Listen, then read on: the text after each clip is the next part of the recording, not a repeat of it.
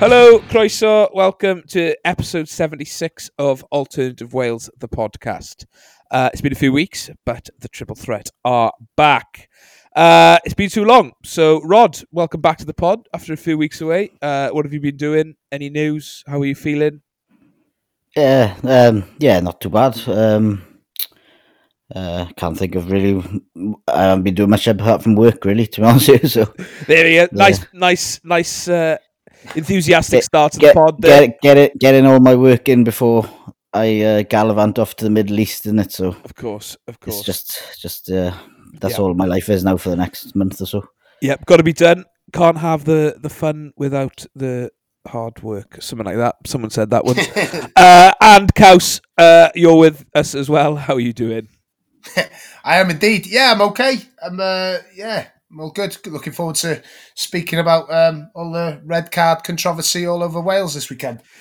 Yes, plenty to talk about, and a lot of it involves red cards. So yeah, there is only one place to start this week, unfortunately for me, and that is at the Swansea.com stadium, where Swansea City once again beat a lacklustre Cardiff. I feel like we're doing this way too often these days. This sort of conversation about Cardiff not playing well in a derby, but there we are. So yeah, the obvious first talking point really is the red card. Rod, what did you think of the red card? Was it a red card? And how much do you think it affected the game from there out? Well, from personally speaking, playing at the level I've played at, that's never a red card. But in the top level football, you can't be hitting anyone in the face with any your arms or the ball or whatever, really, can you? So I think he was a bit stupid. He could have shoved the ball in his guts, and I don't think he'd have had a red card. Yeah. But to throw it point blank in his head, I think probably just about justifies the red card. I think because you can't be doing it, really, and I think it's just a stupid rush of blood to his head because there was no need for it. I don't think Cabango really pushed him hard enough to warrant such a violent reaction, really, and yeah, just let himself down badly there because I think Cardiff look. I think a friend of the pod, Evan Williams, said we look up for this, talking about Cardiff, and then he tweeted a bit too much, and I think that may have been the case. Yeah. It was an interesting one because obviously the last few derbies have been abysmal from Cardiff's perspective, and not just sort of results wise, but I think Cardiff fans have really been pissed off with the way the team's gone about it, and it just always feels like Swansea are more up for it, and they get it a bit more. So yeah, it started quite well. We sort of didn't have any chances as such, but we sort of played in their half a bit, and there's a few niggly challenges going in. But yeah, and then I had no complaints. It was sort of, when I saw it, I thought that's not a red card because I saw the reaction, and then the red card came out. I was like, what the hell?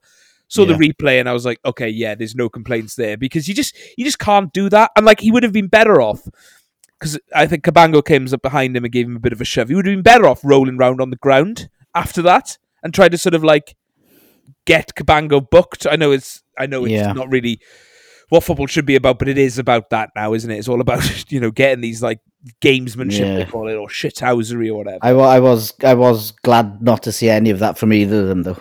Yes, yeah. If Cabango could have gone down, like you often see in the Premier League, most players get like that. They'd be flapping around like a fish out of water on the floor. Yeah, but it's nice that they didn't really, but it didn't really work in his favour at all then.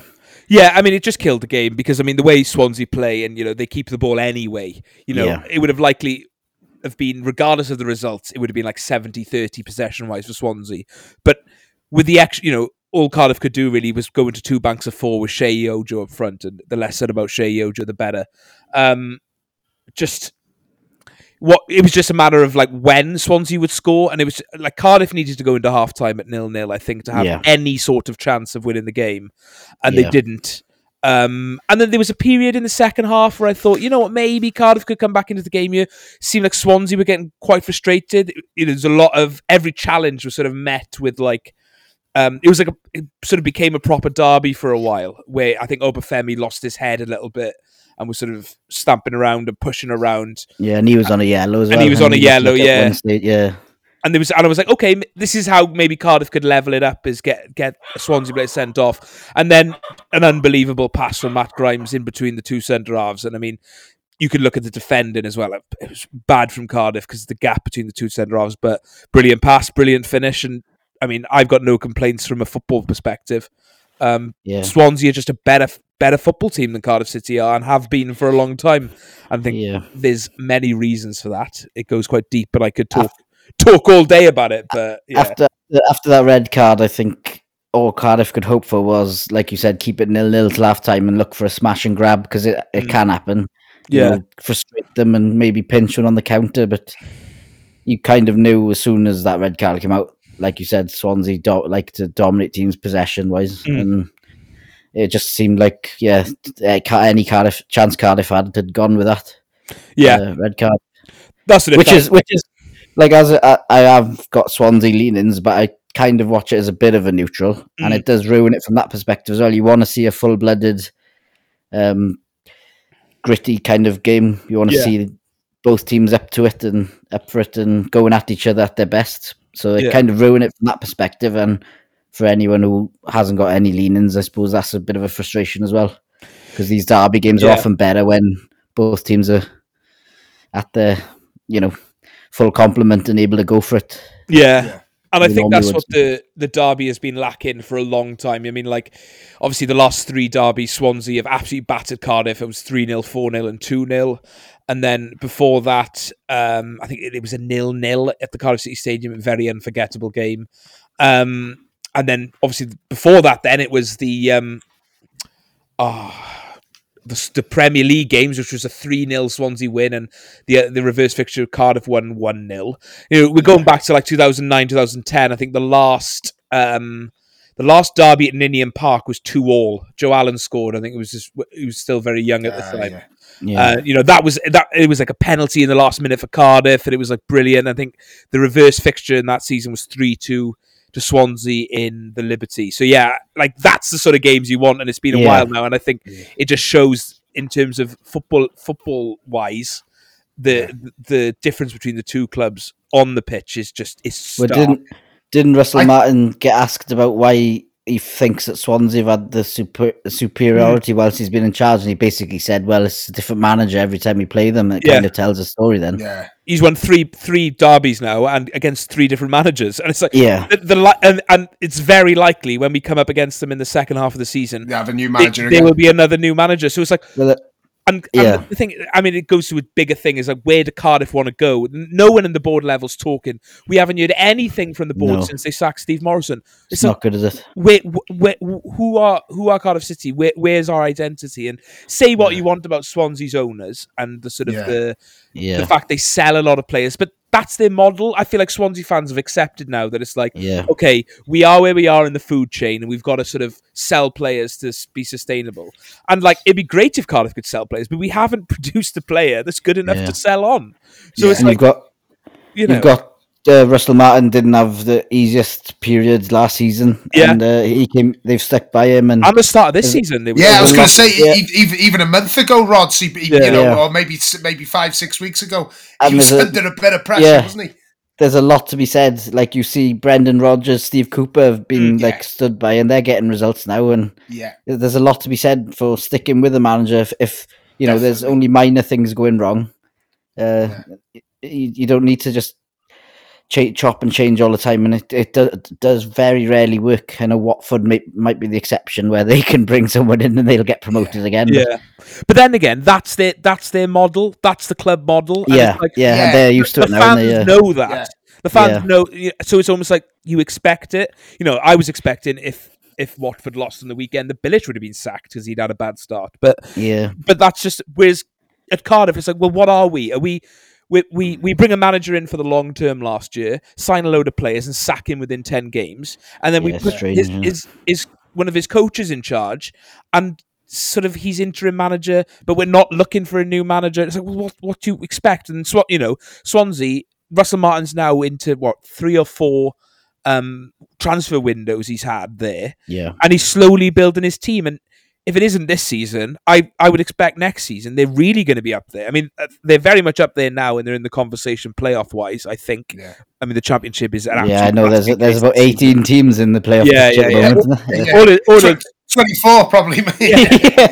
Well, I did see. I mean, if Cardiff won yesterday, they would have gone up 8 places in the league. Instead, we're 20th. So I mean, you can't read too much into it. But Swansea are 3 points off the automatic positions now, and very much in the conversation. So you just don't know. But I think if one team are going to kick on from here, it's definitely going to be Swansea, because they have that consistency of plan going forward. I've got to say, I was just going to say, sorry, right? I think last year, I've got to sort of admit that, eat a bit of humble pie here, I think, because I sort of criticised Swansea. I still stand by the fact that no matter what your philosophy is, Steve Cooper's a superb manager, and he would have got Swansea promoted. I don't think, in my mind, there was any doubt about that. I think he would have done it. But I've got to sort of say, it has worked for Swansea. The fact that we're talking about Swansea and Cardiff now, Swansea have got this philosophy, and it is what it is. I don't necessarily agree with it, but I think it's good that they've got a very clear plan and philosophy. This is how we want to play the game, and we're going to give the manager the time to do it, to implement this Swansea style of play that they want to call it, the Swansea way. And it's working for him. It is now. And I've got to hold my hands up and say, because I sort of thought, the whole sort of style over substance approach, I didn't really agree with it, but it's working for him now. It's good. Things are going well. They've given Russell Martin, he's gone through some really tough times, but they've given him the time to weather that, and they're coming through the other end now. And I think you're right. I think Swansea are going to be in the playoffs. I think they're definitely in that conversation. Yeah. But I just look at Cardiff, and I just think it's almost like their approach to selecting managers is like just a tombola, isn't it? Yeah. Just pull a name out of a hat. Like, there's no clear. Every single manager they go for is a different style of manager. Yeah. This is a club who, I think they were lucky that they got Warnock, because Warnock is just a fantastic championship manager who, wherever he goes, at most in clubs, the championship, it doesn't. Yeah, at most clubs. Yeah, sorry, but no, he's generally speaking, Warnock, if he doesn't guarantee you promotion, he guarantees you're at least competitive at the top end of the championship. But I think they're lucky that they managed to get Warnock, because I think if you take that promotion season out of the equation, the last probably 9 years at Cardiff has been abysmal, hasn't it? I mean, like, I could go on about this all day, and I'll try my best not to. You think the sacking of Malky Mackay happened, we were outside of the relegation zone in the Premier League, and we were picking up results, right? Yeah. And look, whatever happened with Malky happened, and probably, in hindsight, it was like, okay, maybe you should have gone because of what was going on behind the scenes. But if you talk footballing wise, he didn't deserve to be sacked. And then obviously we go for a name instead of, at the time, Tony Pulis was very much in favour. He was a free agent, and I think a few months later he went to Crystal Palace, kept them up, and look at where Crystal Palace are now. We went for Ole Gunnar Solskjaer, no experience, brought in all his mates, used all his agents' contacts, left us in the lurch. Then following season we had Russell Slade, League One manager. Then we decided we'd use his assistant Paul Trollope and try and copy Wales. That lasted all of 2 months. And like you said, Warnock came in at the right time, steadied the ship. But and this is where the board needed to act then at that point, because they were like, right, Neil Warnock isn't going to be there for 10 years. Do you know what I mean? He's not a dynasty manager, is he? He's a quick fix. He'll sort you out, and then you move on. They needed a plan in place from that point. And that's the difference between Cardiff and Swansea. If Russell Martin left the job tomorrow for whatever reason, Swansea would make the right appointment to replace him. They know exactly what they're going for and who they'd replace him with. And that's the difference between the two clubs. What I will add about that Neil Warnock thing, and I got to take my bias thinking out, I've got to accept the fact he's been really good with promoting teams from the Championship. But what you often find with him is he does leave teams with a lot of deadwood and kind of older players when he leaves. Yeah. I think Leeds had that problem. QPR had that problem. I think Cardiff have had a bit of a clear out now this summer, haven't they? Because Yeah. there's a lot of players. Middlesbrough are suffering from it now as well. Yeah, I think. and I think it takes a good few years to get over that. It's like a hangover of it, all the players suit his way of playing and what he wants from them. But yeah, it very rarely, once he's left a club, does that club really have any success for a couple of years, really? Because that's just my observation. No, you are probably right there. That is a very good point. Yeah, I think you just need someone coming in now. You need a decent young manager who gets time and backing, and they can galvanise the club as a whole. Because I can sense it by you. It's the same I felt following in the championship, Leeds in the championship. It's like you're disillusioned, really, and it's like a cycle of. It's like a never-ending cycle of your season being by October every year, kind of thing. Yeah, and that was my feeling going into the derby yesterday. I just didn't care because I just knew. I was like, "What's the point in getting worked up about it when it was all going to go tits up within 10 minutes?" And it did. So there we are. Obviously, from a Welsh football perspective, Ollie Cooper seems to have been the talk of Twitter over the last few days. He scored the goal, the first goal for Swansea, and he's come into the team over the last month, and it's definitely coincided with Swansea's upturn in form. I don't think it's necessarily down to him, but he's definitely helped. Liam Jones on Twitter asked if Ollie Cooper should be on the plane to Qatar, or should we wait until the next campaign? Kaus, what do you think about someone? He's clearly in form. He's clearly doing well. Yeah. And I think in any other international window, he would be in the squad. But do you take a chance on a player who's never been in a squad to go to Qatar, despite how well he's playing? Honest to God, that's such a tough question to answer because, on the one hand, having as many form players on that plane, as possible is absolutely key. On the other hand, we're probably talking about probably 3 or 4 players, your likes of your Chris Gunter and Johnny Williams, who are just a solid, steady, reliable option to have in that squad. And I suspect that, Page will go for reliability, to be honest. I don't think he'll take too many gambles. It's a really tough one to answer. I think I probably would go, do you know what? Why not?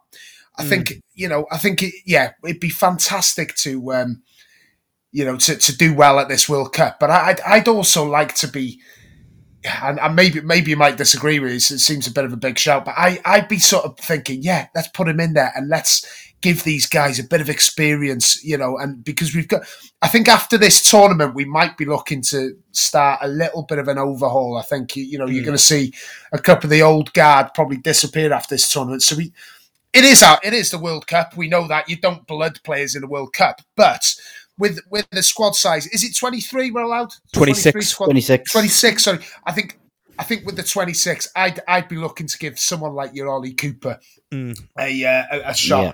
I've got another name. Yeah. Another name I'd just throw in there as well. I think he got injured on the weekend though, so I don't know if that's that for him. But obviously spoke to Ryan Hedges the other day, and Blackburn fans are absolutely raving about him. He's played in 5 or 6 positions, and I think people like that, I'd love to see them involved in the squad. But at the same time, Page likes his reliable players, your Johnny Williams, like your Chris Gunter. We did speak the other week about Matondo or Roberts, and I said that I think there's the space for a wild card. Yeah. So I think you could be looking at Ollie Cooper for that wild card spot. In my opinion, I don't think Roberts or Matondo have done anywhere near enough to stay in the picture really for the 26. I agree with that. And I tell you what else, Rods, as well, I would say is these other teams are not going to know anything about Ollie Cooper. No. Really, they'll have him watched and stuff like that, but they won't. He'll go in and it'll, sometimes a player like that, you've called him a wild card, and it would be a bit of a wild card. Yeah, it's just great to have a player that the opposition know very little about. I'm not going to say he's not going to start games if he does go. It'd be very much a few minutes here and there, perhaps. But I think it's always good to have a couple of players that the opposition know nothing about. Yeah.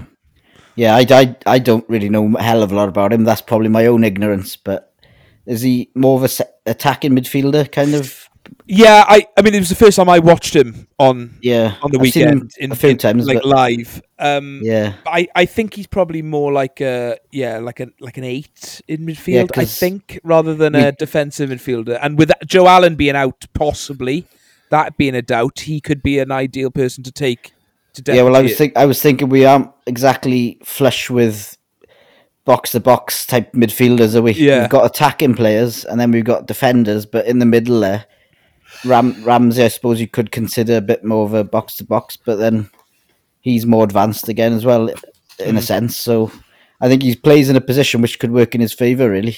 yeah, But it's just the fact he hasn't been in any of the squads before. Like Cow said, I'm not sure Page will until recently have had him anywhere near his thinking. yeah. So it's whether he's done enough to force his way into his, Yeah, that's as my a wild. thinking. Yeah, My thinking with it is very much if you pick a squad on form, he's 100% in the squad. But then there's a lot of players who are going to be in the squad wouldn't get in the squad on form, and I think there's there's a realistic one and then like a wishful thinking one, and I think he probably. But yeah, I think you're right. I think maybe Luke Harris had that experience in the last camp, but he's only getting the odd game off the bench, albeit in Premier League for Fulham. Do you take Ollie Cooper instead? I don't know, but yeah, I'm sure we'll find out in the next few weeks. Kaus, did you find out when the squad announcement is? Because I still haven't seen anything. They don't want to say, mate. I don't know why. Oh right, okay. But I think it's going to be the first week of the first couple of days of November. Makes I think. sense. I saw something about them wanting to do that COVID bubble potentially, and they did say it would be around those first few weeks of November, the squad announcement, because they were talking about Rob Page having to be out in a public presentation of the squad. So they want to get that done sooner rather than later. Yeah, so I think the way they were talking about it is like if it's not far away from when they actually travel out. To Qatar. So I think like Cow said, it's probably that bonfire weekend, isn't it? I think it's not. I don't know what you lads think. I think giving themselves as long as possible to decide isn't a bad shout. In all fairness. I think there'll be probably 18, 19, 20 lads who know for sure that they're in there. But I think, so the bulk of your squad, your match day squad, they're going to know that they're on the plane anyway, so that's no worries. Yeah, and then you just leave it for these next couple of weeks just to see how these lads get on, and I think it's not a bad idea. It does seem a bit odd though. I did think it would be around about now that they'd be doing the announcement, to be honest. But England there's no harm have got that internal 55-man list, haven't they? So. I don't know when they go 55. Public. Yeah. 55. Yeah. You've got to cut over half of the team out. Like. If we picked 55 of our players, we'd be looking in the Cymru Prem. Yeah, well, do you know when we'd have 5 Penryn Coch players in there, I think. Remember when Glenn Hoddle had to cut Gaza from his World Cup squad? Imagine he has about 25 of Gazas he has to cut, and they all smash up a hotel room each. Like fucking hell, 55. Yeah. All right, moving on then. Newport's new manager, Graham Coughlin, got off to a winning start as Will Evans got the winner against Colchester on Saturday. So that's nice to see. And Wrexham drew 1-1 at Boreham Wood. We'll talk about that. We'll talk about Wrexham again. I think an inspiring week there. Across Wales, there were also some fantastic crowds in the domestic game, which I feel like we need to mention. Almost 800 at Barry to see them go top of the Cymru South, beating Llanelli. 674 at Carnarvon on Friday night and over 700 at Rhyldys' Bangor in Tier 3, although that's not really the talking point from that game. I don't really want to talk about it for long, but we can't really ignore it, and I think we have the right to discuss it because we do regularly talk about the Cymru leagues, even in Wales Online. I hope you're well. Kaus, the video's done the rounds and it's not nice to see, but what went on there? It was mad. Yeah, it's not what you want to see, right? It's not good, is it? It's not good at all. But and I'm not. It sounds like I'm going to make excuses. There's no excuse for that sort of thing. It's just not on. But these are two sides. They're two old rivals, massive crowd, big game. It's coming towards the end of the game. Bangor are winning, and yeah, it happens in football. I've seen it myself at local level. It happens. You don't see it too often in the Premier League and stuff now, but it has happened in the past.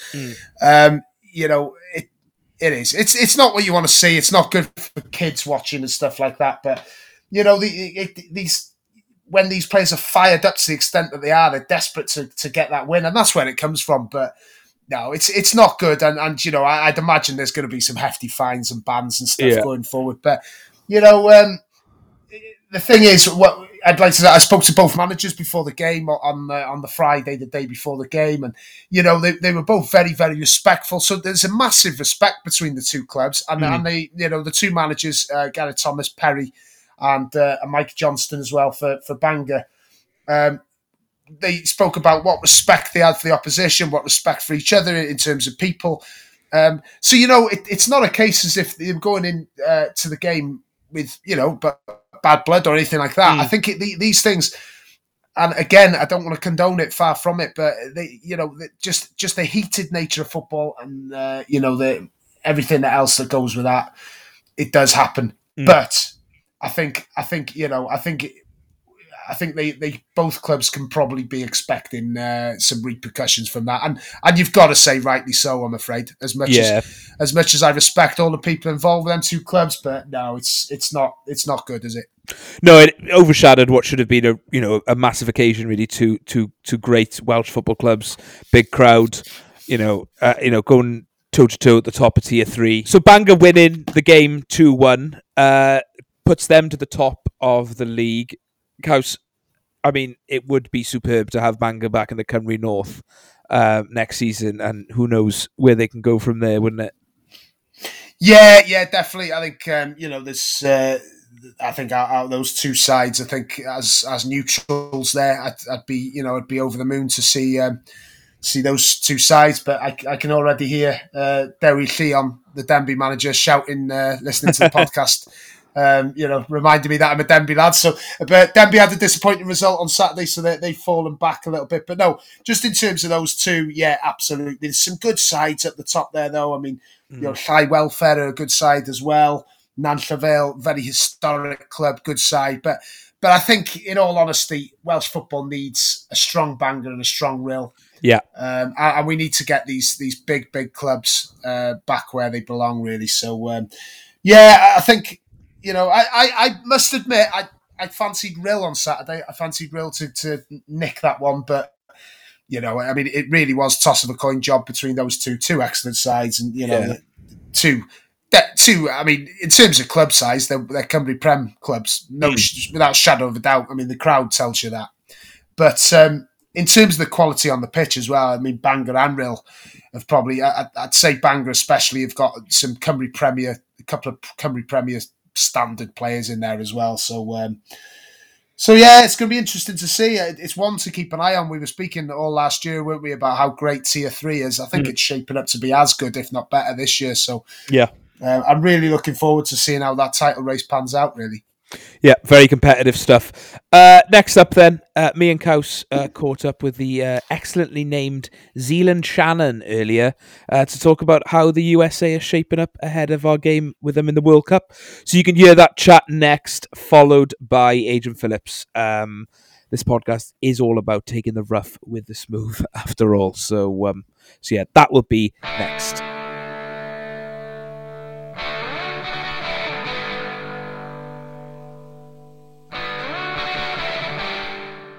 We are now joined by a very special guest to talk about the United States of America. We're joined by football manager, YouTuber, international football expert, Zealand Shannon. Zealand, welcome to the podcast. Oh, thank you. I'm happy to be here. Happy to talk about the U.S. national team because somebody has to. So we'll talk about the, how America are looking at the moment. So going back a couple of years now, obviously. Looking good, won the Gold Cup in 2021, but not the easiest route to qualify in, based on previous tournaments. No, well, I mean, it was better than last time. Of course, yeah, you actually got there this time. Yeah, it was it's a very difficult qualifying stretch. I think the way CONCACAF set it up was annoying. We basically had, so it was a group of 8 instead of 6. Normally it's 6 teams, and then this time it was 8, and you had to play everybody twice. It's 14 games. And you essentially had a year to do it. So each international window, there were 3 games. And we're already hurt as it is. Like Pulisic and Gio Reyna and Weston McKennie, they're all always hurt. So we were way into our depth. And away matches in CONCACAF, I don't know how to describe this, because in Europe, I'm not saying that the fans are fantastic in Europe. So are the fields. And so are the rule of law, right? There is no away day against El Salvador in Europe anywhere. It doesn't exist. Like the riot police in the corners and stuff. And so away is very, very difficult in certain areas in CONCACAF. And I think, considering the average age of our team feels like it's 19 sometimes, we struggled with those games as well. But we also got huge results that we needed. We beat Mexico at home, which was just massive. That was really when we set the tone. And we managed Honduras. We managed Costa Rica. Like, we got the results at home that we needed. The only team that really frustrated us both times was Canada, but they frustrated everybody. They had the qualifying of their lives. So I was okay with it. But yeah, when you look at the table and you go, oh, they finished ahead of Costa Rica on goal difference, you're like, oh, that was tough. But it was a real slog. It was a grind. 3 matches in a week in an international window while you're also playing a club season is really tough. It's tough. Yeah, and like you said, I think some of those away games, I know America and Canada both used their geography to their benefit. I think was it Honduras in Minnesota? Yeah. I think I read about that one at the time. We gave an Honduran goalkeeper frostbite. So CONCACAF is pretty mean with so we played in Minnesota in January, and Canada played in a stadium they called the Azteca against Mexico, and they scored. Yeah, the Mexican players, when they were subbing in, looked absolutely miserable. It was hilarious. See, I loved that because I just hate the Mexican national team so much. But it was great. And then, like, Canada scored. They were doing swan dives into the snowbank on the side of the field. Like, it was just perfect Canada, vintage Canada. And then it wasn't fun when we played them and they were doing the same thing. But no, geography, it is very important when it comes to scheduling games. Costa Rica is very good at setting off the fire alarm in the hotel before the game. They egg the bus and stuff. It's just wild. It's different. Jamaica, there were like no fans and somehow also vuvuzelas because the COVID rules. They only let like 200 people in, and I swear all of them had horns. Right, and the field was soaked. It's just. Yeah, Trinidad and Tobago's field is the only reason we didn't go to the 2018 World Cup. I'm still convinced. It's a mess, but we do it too. I'm not saying we don't do it because Minnesota in January for Honduras was just like that's against the Geneva Convention, I think.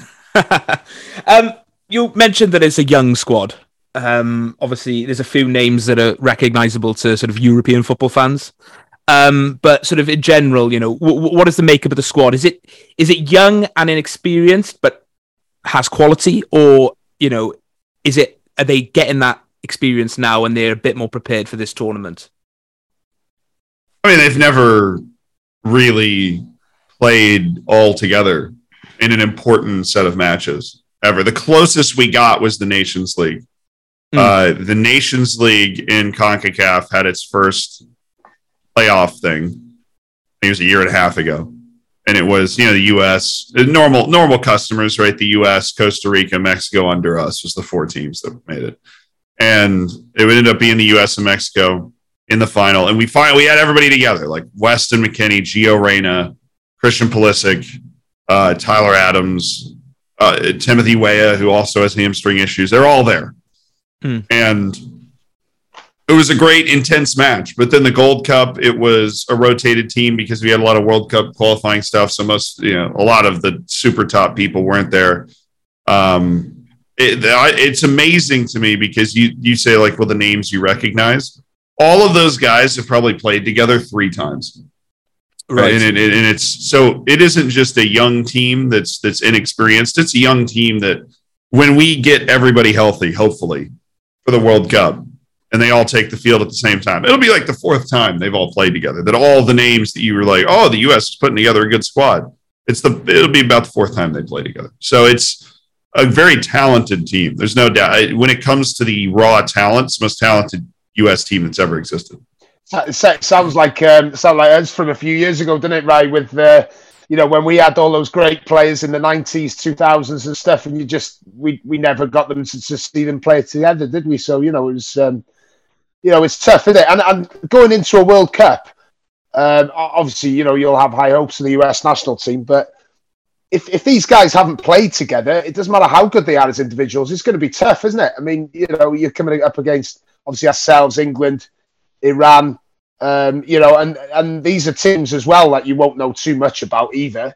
Having, we don't play each other these different continents very often, do we? So I'm just interested to know, Zila, like what's your sort of expectation for the US? What would be a good World Cup in your opinion? I think the standard you can always set for that is what will get the coach fired. Right? And I think if we don't make the knockouts, the coach will get fired. And I think that the World Cup has such a unique charm because you are just playing it feels like just random teams that you've never played against. And that will be really fun, but I think everybody's in the same boat when it comes to that. Obviously, the advantage that Iran and Wales have on the United States is continuity and an understanding between the players of who's going to be where, who's playing what position, what the rotation is, who can expect these minutes, and what exactly you have to do in those positions. Because in the United States, our coach apparently has a really complicated system. So that makes it even worse that all these guys, I think Gio Reyna's got like 13 caps ever. I know Weston's higher than that, but not by much. Our defense, which is apparently the hardest thing for people learning, Greg Berhalter is our coach's name, for people learning his system, is this system of rotations and pressing and things. Well, our defense, one of our center backs, we were going to start Torres Achilles. He's not going. So I just don't know. I mean, but I do think if we don't make the knockouts, the coach will get fired. Yeah. And so the expectation is we're the pot 2 team finally. So we don't have Germany and Portugal in our group like 2014 because we won the Gold Cup in the Nations League. We are supposed to get out of the group now. Yeah. And if we don't, especially if we lose to Iran, that will cause national outrage, and it cannot happen. Yeah. Yeah. I think that's what I expected, to be honest. I think, I don't know about you, right? I think my perception of the US was, probably quite similar to ourselves at the moment. Probably, I think if we get through the group and get into the next round, I think we'd probably call that quite a successful tournament, really. Beyond that, who knows? And the thing with knockout football, like we proved in 2016, once you're in those knockouts, it's anyone's game then, isn't it? Anyone can do anything because it's a bit of a lottery. We spoke with an Iran fan last week, and he scared the living daylights out of me in terms of how probably under the radar they're going. And I think every team in the group. I think I know. I might even know who you talk to. Our Iran fans they are bullish on their team. Yeah, I don't see it. I promise you, I don't see it.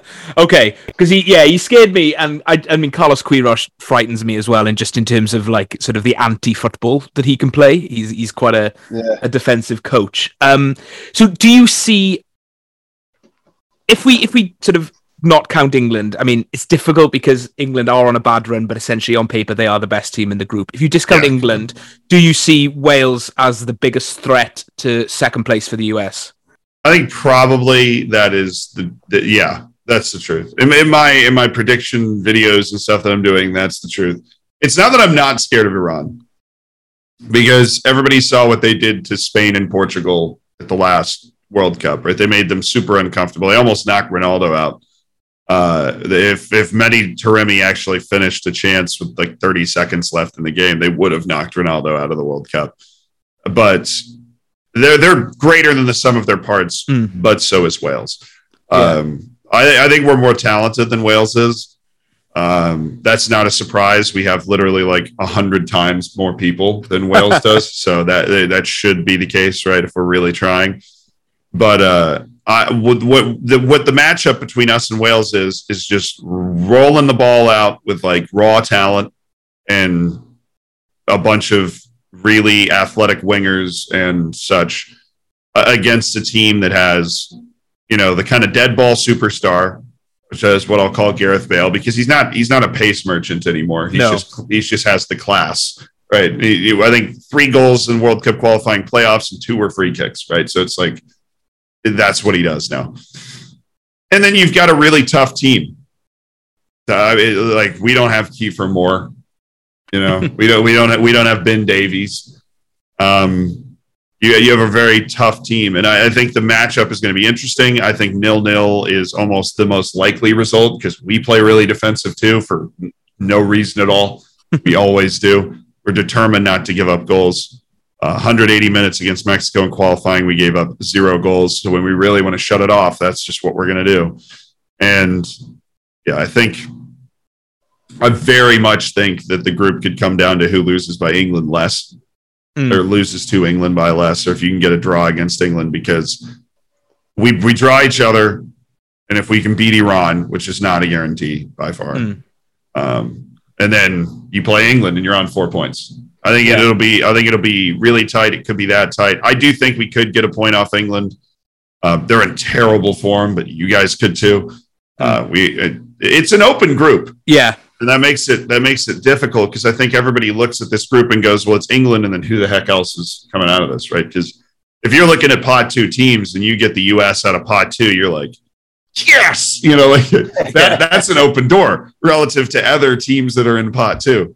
So it's going to be tough. And that first match against Wales, it's the first match, always does. Is going to set the tone. Like, I guess if we played England first, if you lose that, you're still like, okay, we can, we've got time. Yeah. If we play Wales and lose, which totally possible, where are we going to go from there? It's it's 2 teams that expect themselves to be able to get out of this group playing each other. And it's a classic swing game. If you lose that match, where do you go from there?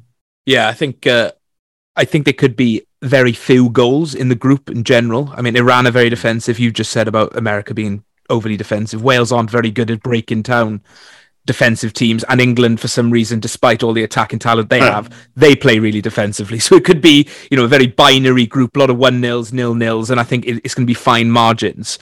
You obviously, I think the way you're talking about the current coach, are you a fan? Because I think after the who did you lose after the Japan defeat? I did see some people bring Jesse Marsch in for the World Cup, and he could well be a free agent by then.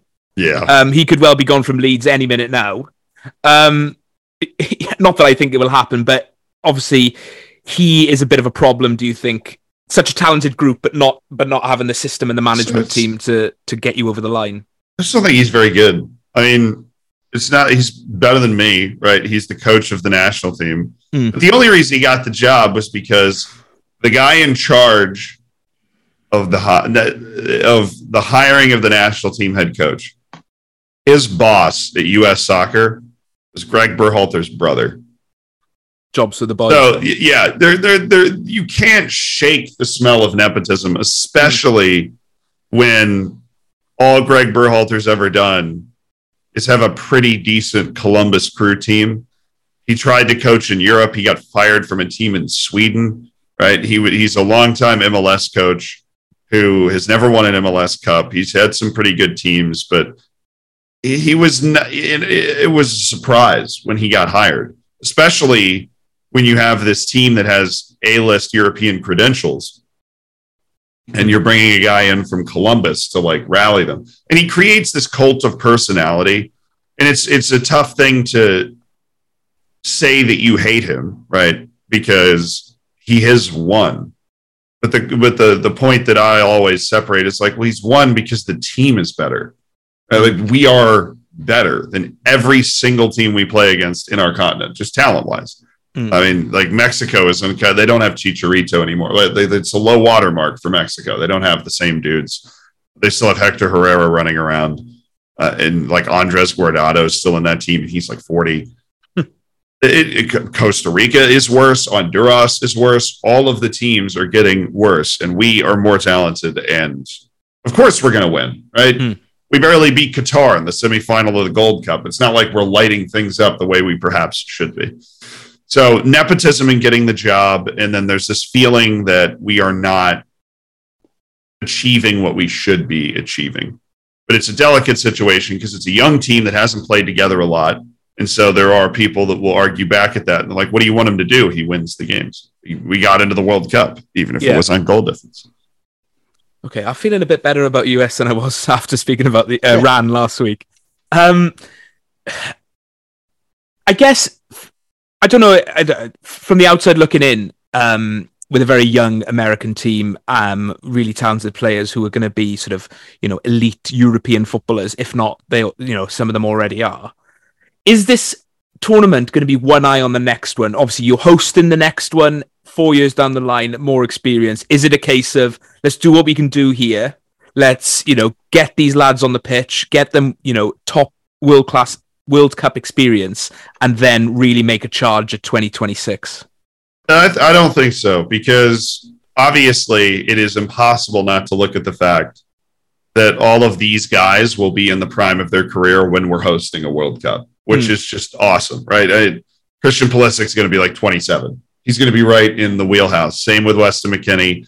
Gio Reyna's going to be 22, 23 in the next World Cup. And so you'll be sitting there like, okay, he's really hitting his stride or wherever he happens to be. And hopefully we find a striker between now and then. But the World Cup is huge in the United States. I don't know why. It was the first time I ever watched soccer, I think, ever, was the World Cup in 2006. It's a massive deal for 3 games. For us, it's been 4 games the last couple of years, the last couple times. And so the U.S. actually pretty good at the World Cup because we play this kind of underdog swashbuckling. I mean, we knocked Ronaldo out in 2014, and nobody thought we were going to be able to do that. We had the group of death, and then they made this promo that they kept airing on ESPN that was like, oh, it's the group of death because we're in it. And we watched, everybody got so fired up that by the time it was the first game, like the whole country was watching it. So there is a real intensity in like the American sports fan fervor is directed at men's soccer for one moment, right? And that's the moment. So there's no looking forward to the next one. It is, you have 3 games to show us why we should care about this sport, is basically the mood of half of the country. And the women's team consistently does that. And the men's team does capture the imagination. I mean, 2010, we made the knockouts as well. So the last 2 times you've been in, we made the knockouts. So it's very hard to look at the U.S. And as much as I rag on the team, we're going to bring it. We bring the lunch pail. The United States soccer culture is toughness. It's Dempsey. It's Kyle Beckerman kneecapping Ronaldo at midfield. It's hitting people hard, playing tough, and like outworking the team you're playing against. And if we can actually bring that energy that we seem to always bring at past World Cups with teams that had absolutely no talent outside of like 2 guys, and I think we will because it's just who we are, then I do think we'll be in a better spot and we'll be able to make the knockouts at this World Cup. So I don't want to say we're looking forward, but I also do think 2026 will be the first World Cup we go to that we actually have a chance to win. I don't think we have a chance to win this World Cup. I think maybe you get to the quarterfinal if you get a nice draw, right? If like Ecuador happens to win Group A and you go, okay, here we go. But weird things happen at these tournaments. Yeah. Weird things happen. You guys won a group with England, did it in 2016. That was your first ever Euros, right? So got to the semi-finals. It was the best summer of everyone's lives. Weird things happen. Yeah. And I mean, that is the thing with this group as well, is the fact that Netherlands are likely going to win Group A. So England are likely going to win our group unless weird things do happen, which they very much can. Us, USA or Iran, are going to play Netherlands, who are... I mean, we've never beaten the Netherlands, ever. I think we've played them 10 or 12 times in history. I don't think we've even got a point off them. And we almost did this summer, but they decided to score late goals on both occasions. Both games, yeah. Yeah, ridiculous. Within like a second of us equalising in the 90th minute. So yeah, it's going to be daunting getting out of the group. So if you can make a prediction now then, how the 4 in the group is going to look, what are you going for? My pick is, look, I think it's hilarious, but I think our group is tough. Wales is a very tough pot 4 team. I was begging for somebody else. I don't know who I was begging for, but not a European playoff team, because if you come through the European playoff, you're tough. My predicted order of finish is England, US, Wales, Iran. Okay. Now, I do think there's... Yeah. No, well, look, the only group of fans I've ever met that aren't optimistic are the English. So they're probably the only ones that wouldn't put them at themselves at the top of the group. But there is a world. I mean, England, something's off with the way they're playing. There is something wrong with that team. I don't know what it is. I'm not smart enough to know what it is. But they scored 2 goals from open play in 6 matches in the Nations League. And they got relegated. They lost 4-0 to Hungary. Right? We're the favorites against Hungary, right? You guys are too. I don't know. Hungary's just going off right now, clearly, but there's something wrong with England. And this group has no easy game. There's no Togo. Right? Yeah. There's no disrespect to my native namesake, but there's no New Zealand walking through that door, or maybe like an Australia or UAE, right? Or Saudi Arabia. Iran is arguably the best team in Asia. You guys have made the Euros knockouts the last 2 times. Nations League A, even though you just got relegated. We don't suck. And England is not going to have a game where they can show up like they did against Panama and kind of reset the chakras. If they show up and they don't play well, they will lose to any of those teams that are in this group. And not only would your team and my team really cherish that win. Oh, yeah. And we're going to be playing extra hard. They have to win. They're supposed to win. They're going to be nervous. I do think there is a world where one of us finishes last, England finishes third, and 2 of those teams actually get out. Yeah. No, I agree. It's wide open. I mean, it's the highest ranked group based on the world rankings. The world rankings. Not that usually matters, but exactly. It is. But it is for, essentially we're playing the best team in CONCACAF. We're playing the best Asian team and, the runners-up in the European Championships. So, yeah, we'll see. Obviously, you went to the Poland Nations League game last month. Wasn't a vintage Wales performance by any means, but what did you make of the experience as a whole? And where can people see your experience at that game? Oh, it's fine. It's a YouTube channel. It's called Zealand. There's the Wales game is on there. It was fun. Now, we had a real adventure getting to Cardiff. So I don't know if we drove down from Glasgow because we were doing 3 games in 3 days. There were no trains that day because of the strikes. And so we drove 7 hours from Glasgow to Cardiff. And so by the time we got there, it was about 5 matches at 7:30. So we kind of parked up and walked around a little bit and got some of the ambiance. It's an edgy atmosphere. And what it feels like is certain American football environments have that feel where it's like a powder keg waiting for a match to light the whole thing off. And there was a Poland fan got in a brawl near us. Oh, you were at that end of the the stadium. There was it was a lot of stuff going on. I loved the anthem is really good. I obviously don't know what you guys are saying, but the anthem is a banger. Yeah, it's ours is okay, but your anthem's really good. And Gareth actually, his hair fell out. Yeah. And he spent about 30 seconds running around the midfield trying to press while putting his man bun back. And I was impressed by that. No, the overall takeaways from the game were it was awesome. There's the soccer specific stadiums are fantastic, and that environment doesn't necessarily exist with the songs and the coordinated da da da da da hey hey da da da da hey hey da da da da da da da. We're going to Qatar we don't have that.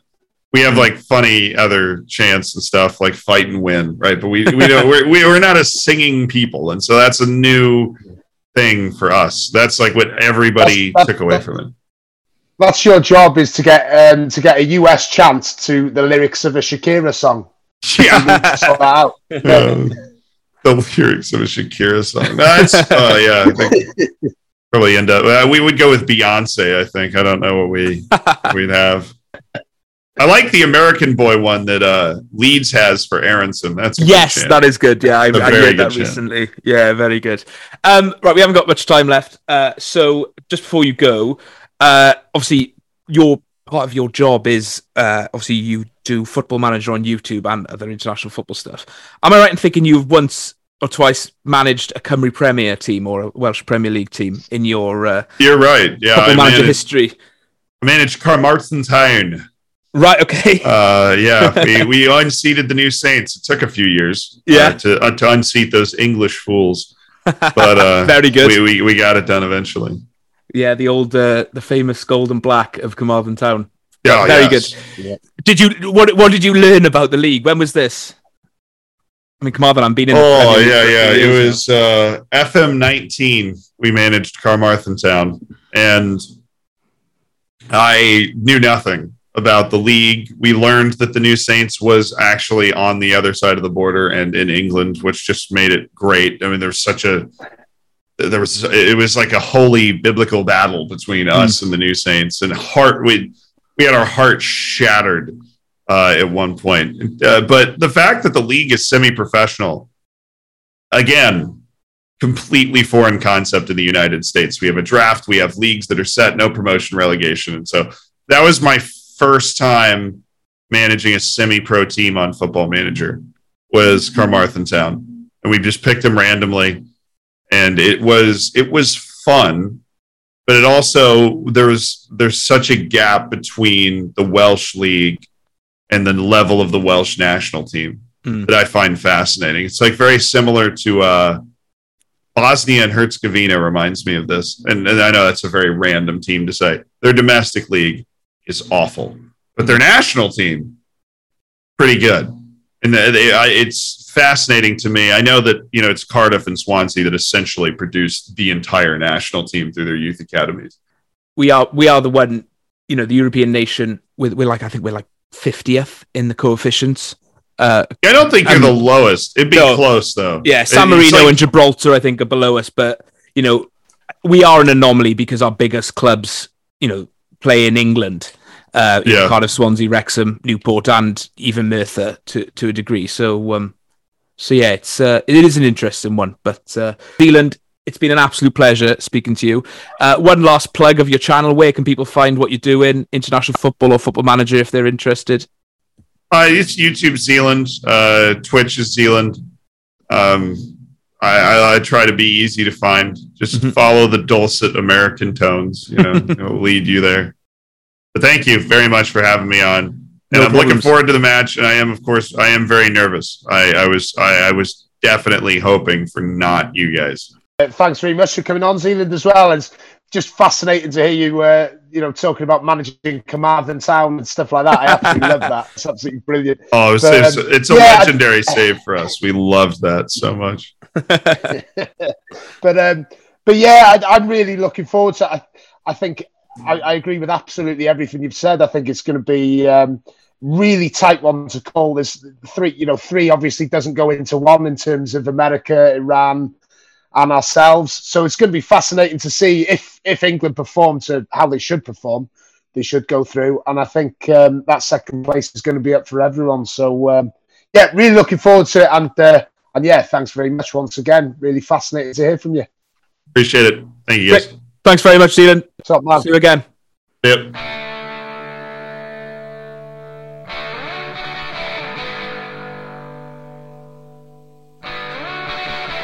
Agent Phillips, are you there? Yeah, I'm here. Good stuff. What's the latest then? Come on. We had a 1-0 win against what they call it? Sporting Llanglwynllog on the weekend. Banging form. Banging form. 1-0 win. So yeah, we're off to, well, I don't know, the top of the Anglesey District League. Yeah, flying. Yeah, but we are top now, and we will. Are you sure it's your team that's top? Because it hasn't got a name, so you know. Yeah, they just put it up as unnamed FC. Yeah. Yeah, but I'll have to pick. I'm still thinking of a name, but I've got other things. Shut up! I've got other things to do. Name is the least of my worries. Before we do get onto those other things, really, we should talk about the game. Who scored the goal? Emrys Boycott got the goal because he's back now, is he? After I think he fell out last week, didn't he? Yeah, Ken Cowes worked wonders on his leg. He had some sort of injury before. I can't remember. Right. I'm not medically trained, obviously.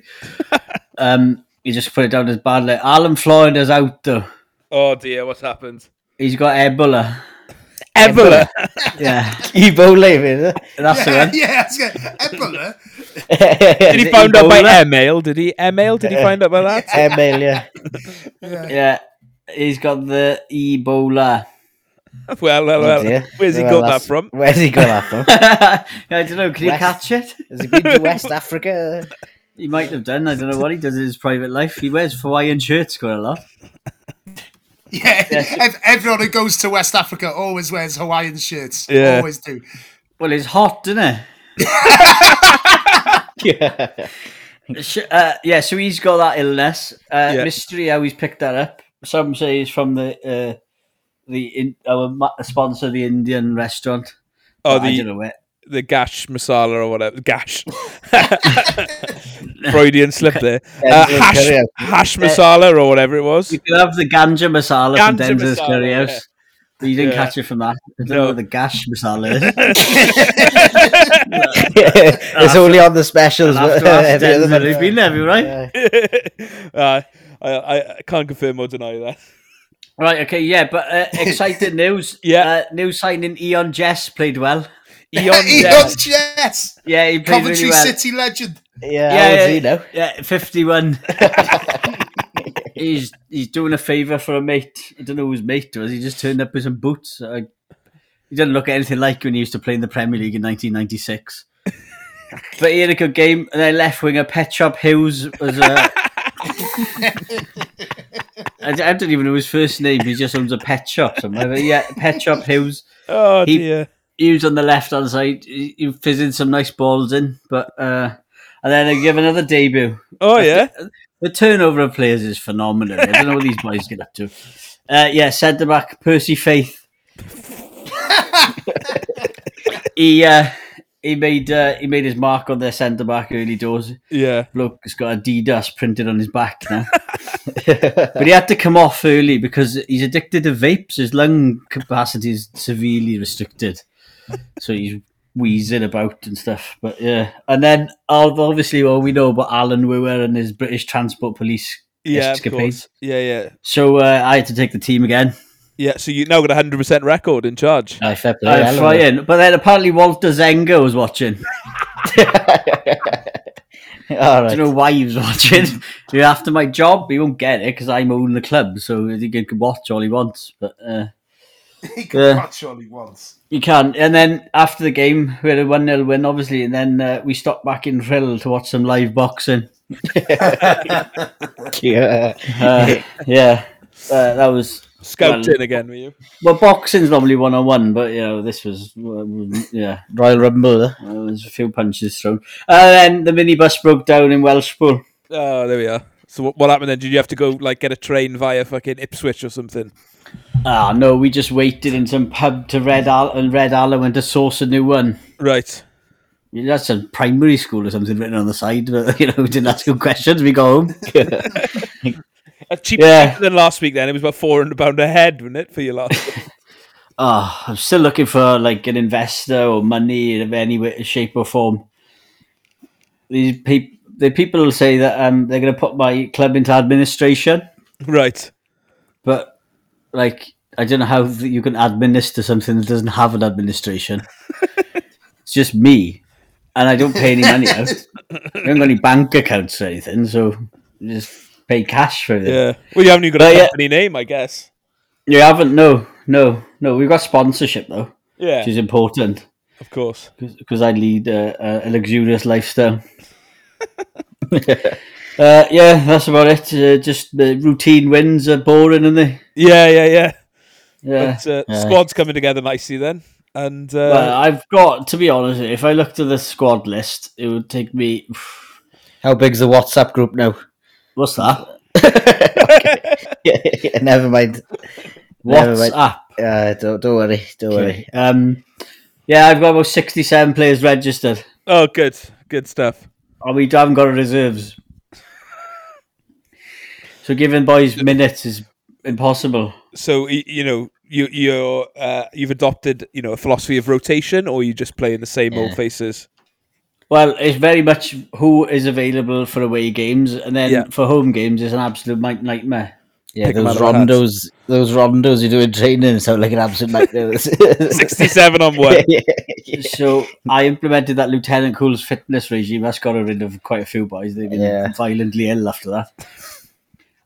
But yeah, it's a nightmare on Saturday. People trying to bully their way into the squad. They turn up with their kit and stuff and say, "Why aren't I playing? Phillips, you're a prick." And you said I could play this week. All this, they're lying. But yeah, so I try to keep 67 players happy.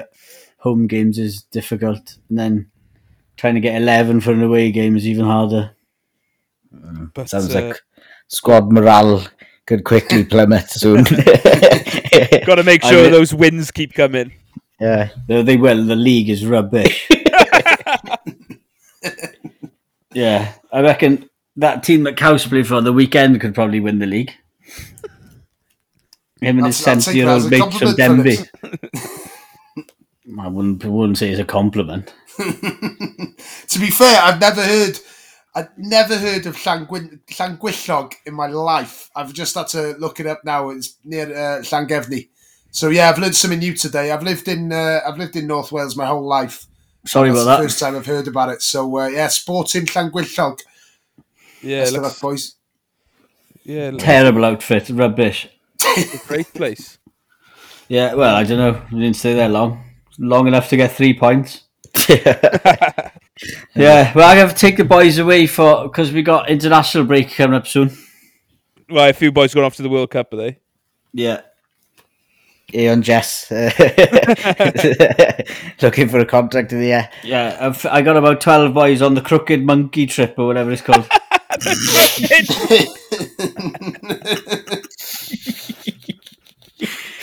So, yeah. Well, I don't think Alan Flood would be able to go with his Ebola. No, I don't think you can travel with that. No. Do you need a PCR for Ebola? I don't know.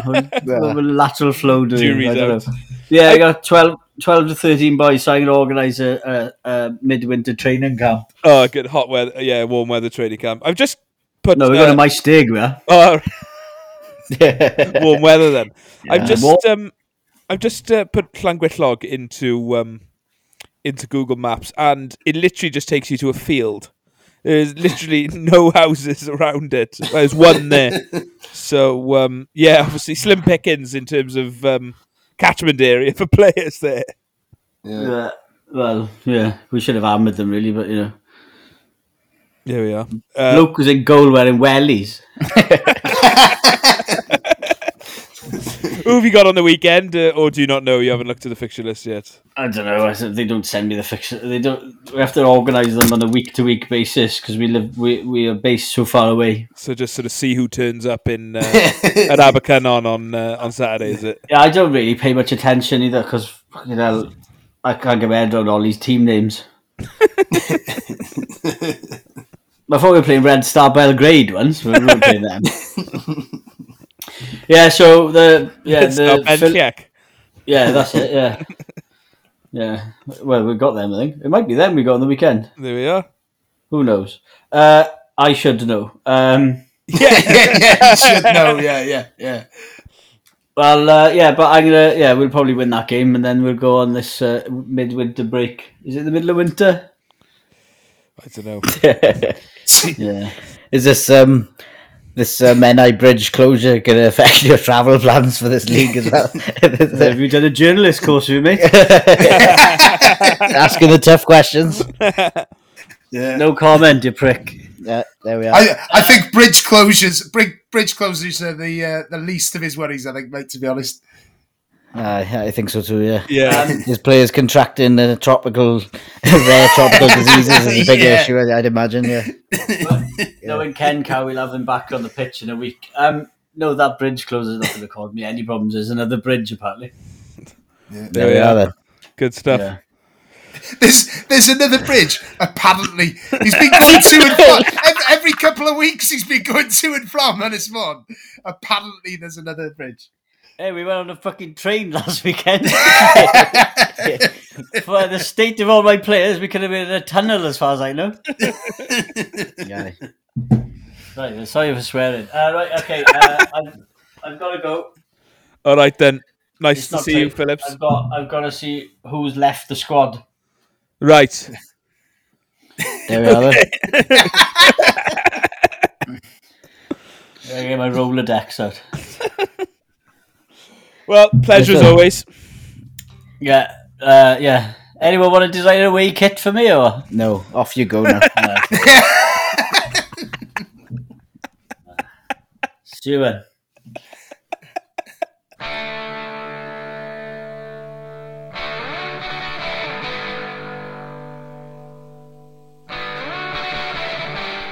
Wrong end of the week time then, and we shall start with the results from 2 weeks ago, as we had a we had a week off the wrong end last week. So yeah, we will start with those results. Third place, creases in your clothes, which was Kaus's pick, got 15.5%.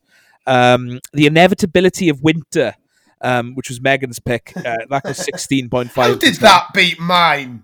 Ridiculous. And beating them all with 68% because I've got my my ear to the ground on what the people are angry about. Booking fees won. So yeah, a rare win for me, I think. So yeah, that's good to see. And that does mean that this week I get the honours to go first. I have two options this week. Can I have one? Yeah, I'm going to go with one over the other.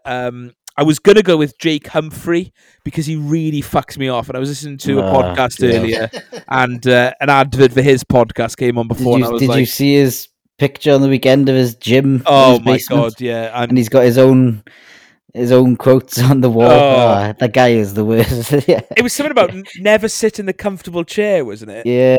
Absolute bollocks. He does my head in, that guy. Yeah. He thinks he's got the monopoly on success now all of a sudden. Yeah. Seems like a bad person. Yeah, an advert for one of his podcasts came on before a podcast I was listening to earlier, and I was just like, "You are a tool, mate. Shut up." Yeah. So it was going to be him, but I thought I'd go for something that actually makes sense. I watched a video earlier of Ricky Iola on BBC Breakfast, I think it was this morning, and she was asked whether there'd be criticisms of a black family on TV as a woke version of a Welsh family, which is just absolutely bollocks. So I'm going to go for the term woke, because I think it's like this sort of like stick to beat people who aren't racist or aren't homophobic with. Have empathy. It's like, how dare you include other people who are normally marginalized in like TV or film or music or something, and it's sort of become like a word that's demonized, and you don't want to be woke, but when you think about it, being woke is actually just being a good person with empathy, like you just said, Rod. It's absolute horseshit, and it's just like this sort of weird culture war that I think probably started with like Trump and America, and just sort of obviously bled into over here because, you know, we sort of just are in hand with America on that front. So yeah, I just think I hate the term woke. I hate the way it's used. And I hate that basically it's just a word to be like, you know, that racists can use essentially, or homophobes can use to sort of say things are, you know, you can't say anything these days, you know, that sort of nonsense. But Yeah, that's my and the thing is that you can say them because people still are saying them. Yeah, exactly. This fucking no whole one's cancelled, are they? They just whole they television just think, channels dedicated for people to say it. We know what woke means. We know what they want to do. They want to be free to be racist. They want to be able to use the racist terminology that they could use in the 70s and 80s. That's what they want to do. And, they like to label anyone who disagrees with that as just little, bleeding heart softies, like, you know what I mean? So we know what they're trying to say. And I thought the girl, I forget her name. What was her name? Sorry, Reiki Iola. Yeah, fantastic. And she spoke so well. And I agreed with every single word she said. So I think that's a really good pick, mate. Yeah, no, I think really fucked me off this morning when I saw it, and just like the little smirk that the presenter had. Why even ask that question on BBC, GB News, whatever? That's what they fucking do. But like, it's the BBC. Like, accept that like there's black families in Wales. Like that is just life. It doesn't bother me. It doesn't bother me if I'm watching a TV program and the family's black or white or Asian or whatever. It doesn't. Why would it matter? Hilarious, isn't it? It's hilarious that would bother you. Like, you see the woke supposedly get called the snowflakes as well. I've never seen a group of people more offended by things that don't concern them as right wing racist nut jobs. They get so worked about things like what you should call genders or different coloured skin on people and stuff. They get so worked about that. Or look at Match of the Day, they've got to get 2 black people on, and they like, why is that? Like, I know why it fucking winds them up, but why? It's just there's no reason or logic behind it, and they get worked up about things that should just it doesn't affect your life. So just shut up, if you know what I mean. And I think I saw something about the new Doctor Who. I think is a black gay guy, isn't it? I think. Yeah. And the amount of people that get worked about things like that, and it baffles me that. And then they've got the gall to call other people snowflakes for getting worked about things that genuinely matter in this world. Yeah, I know. It's just probably haven't phrased any of that properly. No, but, I agree with every word. Yeah. Rodri, you're next then on Wrong of the Week. What is your pick? Well, I've kind of all that's in the news at the moment is the whole debacle of the Tories and Liz Truss going, and how Boris Johnson tried to get back in after his 6 weeks of comeuppance and think that's enough for people to forget he's a lying bastard. But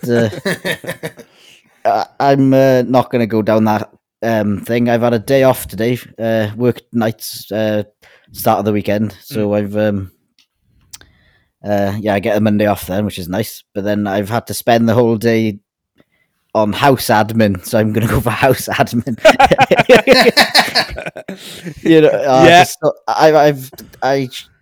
I could have just done something more exciting or entertaining with my day, which I'd have loved to have done. But these things need to be done, and I don't ever feel like doing them in the week after work. So I've been cleaning, like deep clean of the shower. I've had to hoover and do and put some towels in the wash and things. But I've left them all to do today. And then there's I've got a broken towel rail has got the heat in it has gone. So I've got to sort that out. And the fan in the bathroom is broken, and now the mold starts coming in because you haven't got a good ventilation in there. And I've got it's just these things that tot up, and we've already got to be concerned about how much we're spending on heating and all this shit this winter. Now, when extra problems pop their rear their ugly head kind of thing, it's just never ending. It's just, I don't know. It's just, I've had a guts full of little tiny things that I would rather not have to worry about. And I'm not worried about them, but you know what I mean. It's just pain in the ass house admin. Everyone has it, but it's very low key grievance. But I was going to say what a boring pick, but then I thought of some of the nonsense we've had over the years, and it really isn't. So rightfully nominated. We've all got house admin. We've all got to do it. I just don't like doing stuff like that. I'm lazy, really, and so it's just. It feels like I've wasted the day off. That's all I'll say. Okay. That shit, yeah. But there we are. Fair enough. Gotta be done. Gotta be done. Exactly. Right, Kaus. Follow that. Easily. Yeah. Knock that out the park. I always get like a nagging feeling that I've sort of picked this before, but I don't know. Maybe you'll be able to tell me. I'm going to go for something that I thought about the other day, like minimum spend on a card machine. You've done sounds very familiar. You've done card related. You've done I think I do card related stuff every week. You've done cash machines in general. I think you've done having to pay by card in shops, only card. But you're going the opposite now. You're going minimum spend. Yeah, so under £1 you can't use a card type of thing, is it? Yeah, I just hate that, like, because they're trying to get you. They say, like it used to be. I remember when card machines first started and stuff in shops. It used to be like over a £5, didn't it? In a lot of places, you'd sort of get. It was quite often you'd get over a £5, or which, I mean that was a con as well. But like that, I went into a shop the other day. It's like, oh, sorry, it's got to be over £2. I'm like, you're just making it up. It doesn't have to be over anything. Like, but obviously, you buy like a pasty or something, so it's like £1.40 or whatever. And sorry, it's got to be over £2. Yeah. So it's just a con to get you to spend more in the shop, isn't it? But and then obviously, I mean, it sounds a bit petty, but every penny counts at the moment. And sometimes in a lot of places, especially up north here, you try finding a cash machine. They just don't really exist anymore. Thanks to Alan mainly, but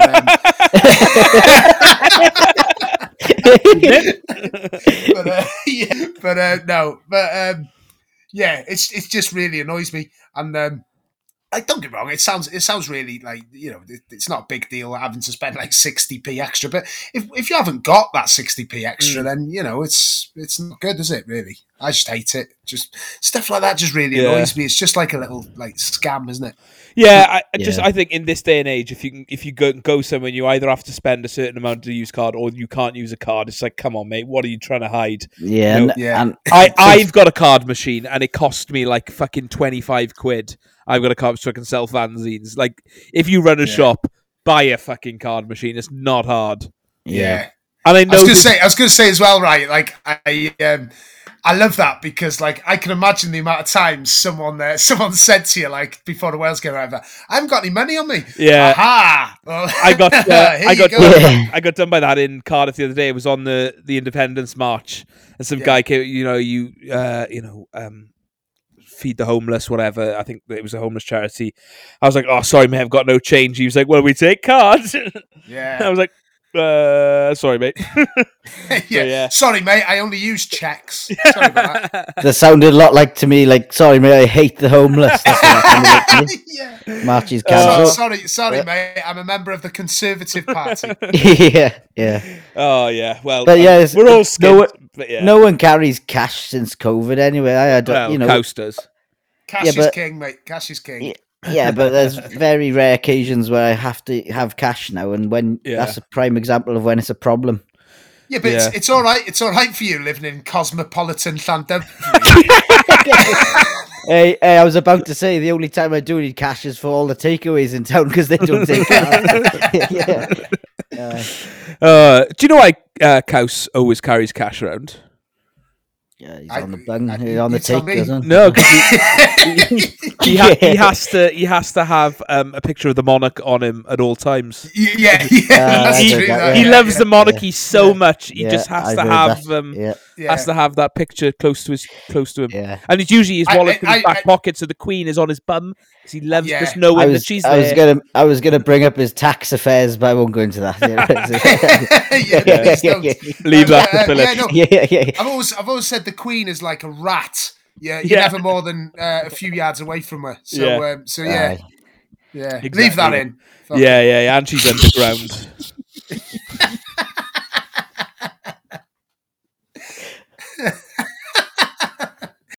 Right, your nominations for this week are the term woke, house admin, or minimum spend on card machines.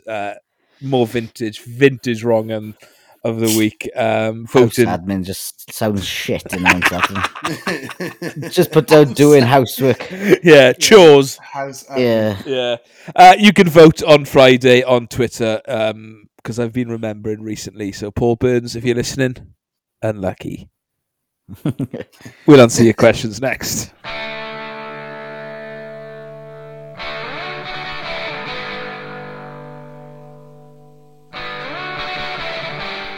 Question time before we wrap up. We've got a few this week. Hopefully we'll get through as many as we can. We'll start with Liam Garrity, who has asked, what's your worst encounter with a celebrity? Now, I can't think of a bad one necessarily. Most celebrities I've met have been usually pretty sound. Don't think I've ever had a bad one. Any things spring to mind, boys? Well, the one that springs to mind immediately is last Thursday. Yeah. I went to watch... Nigel Benn and Chris Eubank are doing a bit of a tour of the UK, and they were in Llandudno. And the plan was we were supposed to have these VIP passes, they call them, but I'm used to the VIP treatment wherever I go. Of course, yeah. But but the plan was go and meet and greet before the event started at like 7:30, and anyway, it transpired that. Chris Eubank wasn't there when we arrived there at 6:30, so they said we're going to change it round. We're going to have the meet and greet after the show. Well, anyway, 7:30 comes round. Eubank still isn't there, so they send this bloke on who's like the MC, I suppose you'd call him, and bless him, he was trying to just sort of like fill time by just talking about the history of boxing and stuff, and people getting quite edgy and sort of. And he made one comment as well about. Sorry, this is a bit long-winded, but I'm sure I'll wrap it up in a second. It's all right. But yeah, so he's talking about that, and he made a comment about Calzaghe perhaps ducking a couple of big fights during his career, and everyone just went boo. You started booing, and it got quite ugly. I thought you don't come to Wales and slag Calzaghe. No. But anyway, I felt a bit sorry for him because he was just trying to fill time. Anyway, Nigel Benn comes out there and he says, "Listen, I'm so sorry about this, everyone. Thank you so much for coming. We'll get going as soon as this fucking twat turns up." Talking about Eubank. Anyway, Eubank turns up at 11 p.m. He comes on stage and he doesn't apologise or anything. Starts talking rubbish. Very, very strange character anyway, isn't he? Yeah, I've never liked him. And yeah, he's talking absolute rubbish. And then after a bit, he goes, I'm so sorry that I'm an hour and a half late. And someone just shouts out, "You're fucking 5 hours late, mate." And yeah, he just wasn't apologetic at all about. And on the flip side, Nigel Benn seemed lovely, but yeah, my mate Ben the cat.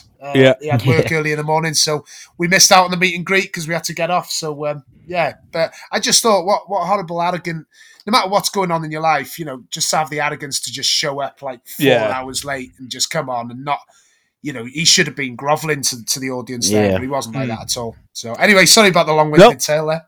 Nice to have an actual answer because I had really got an answer. Rod, anything from you? I don't mix in celebrity circles. I don't have an answer, no. I've met a handful and they've all been pretty good. So yeah, same here. Nothing. Yeah, sorry. I've had a few, footballers be quite blunt. And a lot of footballers don't have much of a personality, do they? But I don't blame them too much. I wouldn't want fucking idiots like me coming up asking for photos and stuff. So no. So yeah, that's good. Thanks, Kaus. I'm sure Liam enjoyed that more than mine and Rod's answers. So all good. Yeah. Iwan Hiraithog has asked, haven't seen the state of the mystery players' plates of meat on the Welcome to Wrexham documentary. Don't really know what he means by mystery meats, but he goes on to say, there is no doubt that modern boots are shit. So which were your which were your favourite football boots? He says the correct answer is Adidas Copa Mundial, of course, but happy for you to nominate a runner-up. I 100% agree with that pick. Definitely, just the original and best, I would say. Yeah. Big shout out as well to I don't know if the original Predators, but I'm going to say the Adidas Predators from around I think 96, 97. Yeah, there's some absolute belt. I mean, most of the Predators they've done until probably the last 5 or 6 years have been absolute belting. But I was going to say that they were my pick. Obviously, the Copa Mundials are just like the pinnacle of a football boot. I think the Predators with the thinner stripes, I think, were the best ones, because they after that they did like wider stripes and stuff, and they started to try a bit too hard with them, I think. No, the original Predators were fantastic. I remember having Predators. I must have probably been about 10 or 11, and they had like the tongue that comes down, and it had like the little bit of elastic you put under your boot. So it keeps on top of the lace. Yeah, that they were absolutely belting. Black, white, and red. Proper Predators. Puma Kings as well deserve a shout out. Yes. That was going to be my shout. I think the original Puma King in it. I've also got a shout out. I think Mark Viduka used to wear them. The black Lotto boots with a green tongue. I did enjoy them, but I never had a pair. I quite like them. They were quite a big old green tongue. Yeah. I think the worst ones were the Paul Merson high-tech ones. Do you remember them? Before my time, I dread to think. Yeah, we're the best then. Probably more my generation would have fond memories of them, because I remember going nuts for them as a kid. But the Total 90 boots, the original ones of them. Yeah. I think there was a gold and white ones were great, and I think I had red and white Astro version as well. They were great. Big shout out to Jimmy Grimble's boots as well. I think they were phenomenal. The Magic boots. Yeah. That's the second time in 3 weeks old Jimmy's. I was going to say, we spoke about that with Megan, didn't we? Yeah, well, it's a classic, isn't it? It is a classic, absolutely. Next question. Ben Price has said, after getting my first taste of Cymru Premier football with Penybont on Saturday, I have to know what manager in the league wins a Royal Rumble. So yeah, Ben came, we met up on Saturday, and he watched the Penybont game with me. And I stand now between the dugouts, and fuck me, it was heated on Saturday. Neil Gibson and Rhys Griffiths absolutely going off on each other. I genuinely thought, it was going to boil over into sort of real banger sort of territory, but it didn't. But yeah, there's some bloody nasty bastards in the dugouts in the Cymru Premier. Caws, anyone springs to mind? I'm going to throw my weight behind Rhys Griff, because I know he boxes as well in his spare time. And I reckon he's an absolute horrible cunt if he gets going. Fighting wise, he's a lovely bloke. He is a lovely bloke. I was going to say that. He's a lovely bloke. That's your manager you're talking about. He's a lovely bloke. I got all the time in the world for him, but I reckon when you're on the wrong side of him and he wants to throw punches at you, he's a good fighter. Well, I'm gonna see your Rhys Griffiths, and in my opinion, I'm gonna raise your Hugh Griffiths. Must be the name Griffiths. He was my other. He was also what I had in mind. Very, very tough guy.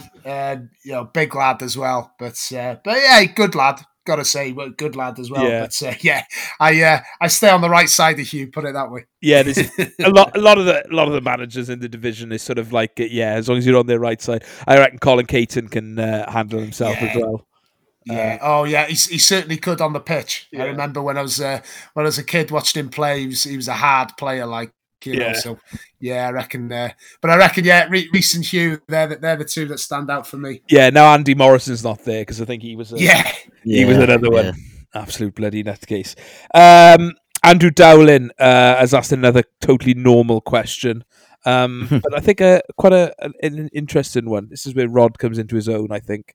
You can always tell a lot of a man's confidence with where they stand in a toilet at the pub. Are you a middle urinal contender, or do you prefer the outer edges and a slight turn so that no one sees you, or are you more of a cubicle toilet goer? Rod, thoughts? I'm not a middle urinal guy. I'll probably go to the edge room, but I don't really put much thought into it. I don't think I'd turn or anything. But I tend to just go to the edge really. And if there's one of them long urinal things, not that aren't separated, I'll just stand away from someone because I don't want any splashback. So. Of course, yeah. I hate those people though, and I'm sure you've experienced it, where you might go and stand at the edge, and they'll come and piss in the one right next to you. Yeah, there's about 7 there, mate. What are you doing? But Also, I got to say as well, like, you know, when people sometimes they like make a special effort to like really turn their body to like the corner. Yeah. I'm like, I feel like saying to him, listen, mate, I don't care how big it is. I literally don't care. I'm not really going to be looking, mate, so you crack on. Yeah. But I'm so tempted just to go, decent dick you got there, mate. Coast, you're a sink man anyway, aren't you? You're none of the other. Oh yeah, big time. Yeah. Have you been spying on me? Oh yeah, fire exit. I'm similar to you, Rod. I don't put too much thought into it, but I'll always try and distance myself if someone else is there. Like one of my mates is, he's terrible, and when he's on a night out, he can't go in front of people. He has to go in the cubicle,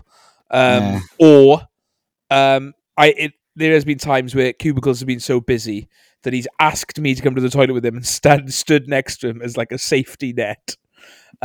So he can be a bit more comfortable about it. He said, I don't mind, I can get my dick out in front of anyone. But for some reason, he can't piss in front of anyone. Yeah, I won't name names, but if he's listening, he knows I'd probably warn him against doing that as well, getting his dick out in front of anyone. Yeah. Frowned upon, there's a lot of there's a lot of repercussions from that sort of behavior. Yeah. The other thing as well, I don't know if you've had it. No, I don't. I know nothing about that. Slanderous, Sometimes as well, like if you're in a particularly like rough pub or you know, place or whatever, and sometimes I try to avoid having a shit on a night out if I can avoid it, but sometimes you just can't avoid it. Yeah. You'll have a shit and you'll come out. And I've had it a couple of times where someone's gone, hey, what were you up to in there? And you just go, having a shit, mate. You know what I mean? What do you think I was doing? That's what it's for. Yeah. How dare you? Yeah. But, hey, what are you up to in there, eh? Hey, having a shit, mate. Yeah. Have a smell if you want. Yeah. Oh, right. Moving on then. I'm glad you said. I'm glad you said have a smell and not have a sniff. Yeah, Yeah. Nice, good stuff. Paul Burns has asked, how many World Cup wall charts can one person have? Somehow I've ended up with 3. And if your sufficient other hates football, where do you put said wall charts? So, Paul, I think you can never have enough wall charts, especially Alternative Wales' wall chart, which has been fantastically designed by Liam Stokes-Massey, the pencil craftsman, and you can buy it now on alternativewales.com/shop. And on that note, I tell you what, I've got to give a bit of a plug as well, right? As well, obviously, get your wall charts as well. Brilliant from Liam. Liam's been really good with us, hasn't he? He's done a lot of stuff with us in the past. Super. His upcoming project now, I don't know if you've seen. It's going to be amazing. It's going to be fantastic. I'm not going to give the game away. It's going to be, he's going to be painting it soon. But there's a mural going to be going up at the Fat Boar in Wrexham. So keep your eye on Liam Stokes-Massey on Twitter, and I can't wait to see it. Top bloke. Paul. If your wife does hate football, what I would suggest, where do you put said wall chart, is buy enough of my wall chart, the Alternative Wales one, to wallpaper a full wall in your living room. Yeah. I think that's the way to go. You could get them, Are we, anywhere. Just checking. Right, are we insured for other people having divorces because of what you said on the show? Yeah, no, that's down to them. I take disclaimer. If you do get divorced as a result of our advice, nothing to do with us. Yeah. It's on you for taking our advice. Is where I'm going with it. As for locations of where you put them, car dashboards, you've got loads of options. The windscreen. Yeah. Close eye on Ecuador's progress. Watch you driving up the A road. Yeah, lovely. Yeah. Behind a toilet door, so when you are having a shit or a sniff or whatever you do in those toilets, you can sort of see what games are on. alternativewales.com/shop. Buy it now. Nathan Davis has asked, naughty Nathan Davis, I should say, what's your most treasured piece of football memorabilia you possess? Any takers? I was speaking to someone the other day, and I wish I was more of a collector because I've had quite a lot of good things in the back, and especially Wrexham shirts now. I don't know if you've seen on eBay. Wrexham shirts are going for like hundreds of pounds at the moment. And all the Wrexham shirts I've bought over the years, I don't know, I just haven't looked after them, or I've given them away or lost them or something. But I wish I was more of a collector. But in terms of what I have got, and I think you'll have one, Rye, as well, is the pendant from the supporters game against the Ukraine. Yes, of course. Yeah, good shout. Yeah, I do like that, and I keep that hung up. That's one of the only bits of memorabilia I've actually kept. So I do like that. Yeah, good shout. Rod, anything that you've got? I try to think. I don't think I've got much, but old shirts and stuff, but they're not specifically. Actually, I was clearing out some stuff from my parents' house, and I found an autograph book I had as a young, and John Charles's autographs in there. No, that's pretty good. That's pretty good, isn't it? Yeah. In amongst like Robert Molyneux and old Leeds players, there's John Charles there, and I was like, Christ, yeah, that's a pretty good one. Yeah, so yeah. I'm trying to think. I'd have to go for that. Yeah. I don't think I have I've even now, right? I'd love a match worn shirt, right? I've never had one. When I was a kid at Ninian Park, I was obsessed with like getting a player's shirt at the end of a season. I'd always try, go down the front without a sign, may I say, without a cardboard sign. And I've never had one, and I've always wanted one. But I did once get a. I was buzzing. Last day of Ninian Park, it was the worst. Cardiff lost 3-0 to Ipswich, and we ended up missing out on the playoffs by a goal that year. It was the worst send-off I've ever seen for a ground. They sort of walked around, shit fireworks. Anyone who was there will know what I'm talking about. And I remember Paul Parry, and I was like, Paul, can I have your shirt? And he'd already given his shirt to someone, right? And instead he gave me his training jacket, right, that he was wearing, like a quarter zip thing. And I thought, fuck, this is all right, isn't it?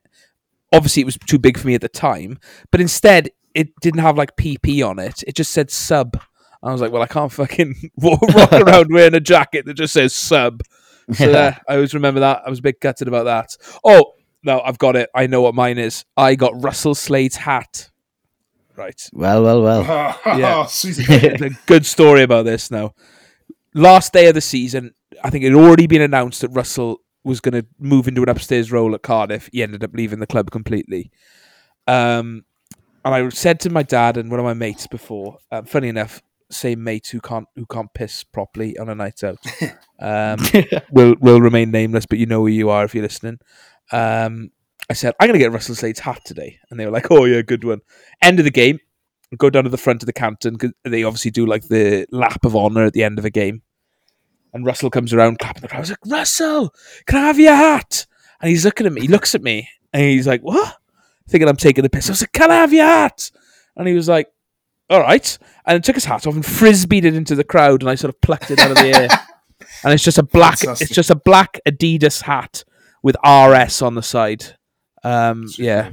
So that's my Ryan Smarch. Ryan Smarch, yeah, exactly. Yeah. Ryan Smarch. Right, David Collis has asked, is the Cymru Premier already done RE top and bottom place sides again? I think we mentioned this last week. I don't think it's too far off. But more importantly, he says, who would you most like to see buy a Cymru League side and pump loads of cash in, Rob and Ryan style? I mean, obviously, I'd like someone to come in and do that to Penabont and have me as like chief executive or something. That would be like a dream. Yeah. So I don't know if I'm trying to think. I'd like to see Timmy Mallet by TNS. Yeah, just sort of make him. I mean, they've already got a comedian in charge anyway, haven't they? Hey. Evening, Mike.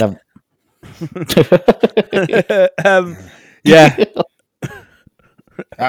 Mike's listening to Alternative Shropshire, so trying to think who would be a good football club owner. I personally, I'm just buying you a bit of time, right, to think of an answer. But I think it'd just be so good to see someone with a bit of money come in, and it would and not just. I wouldn't just want to see someone like flashing the pants out. Like I remember.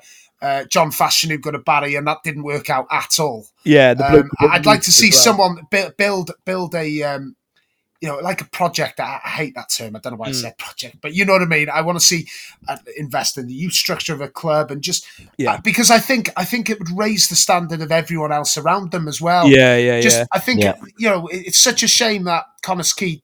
I mean, Connah's Quay, I think they're on the way back now. They're pushing TNS a little bit this year, but I thought it was great when Andy Morrison was in the league. But just to have a club with that bit of investment, just to push TNS.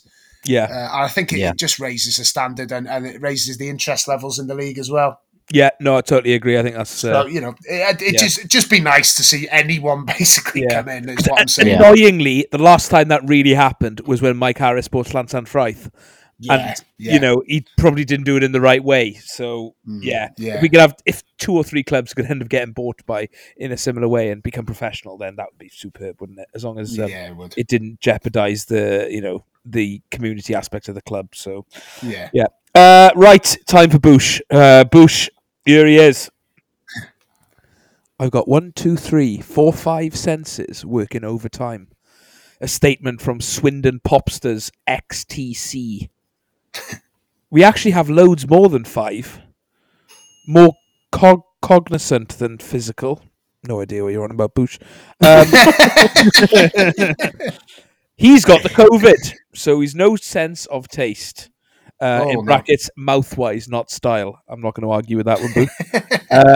So which sense do you consider overrated or the best sense? Rodri, what's your favourite sense? Not to call Bush out, but I read this question, and in the fantastic XTC song he's quoted, he spelt senses right, and every other one he spelt differently. It did make me laugh a bit, that did. Sorry, Bush. I don't mean to be a language pedant. I just did spot that. It did make me laugh. What's overrated sense? Yeah, and your favourite one. Right. My favourite, it's got to be taste. Surely is the best sense. And that I don't know. I know seeing is pretty good as well. And hearing. A lot of music. If it's all right with Boosh. If Boosh doesn't mind, I'm going to keep all of them. If that's okay, if he doesn't mind.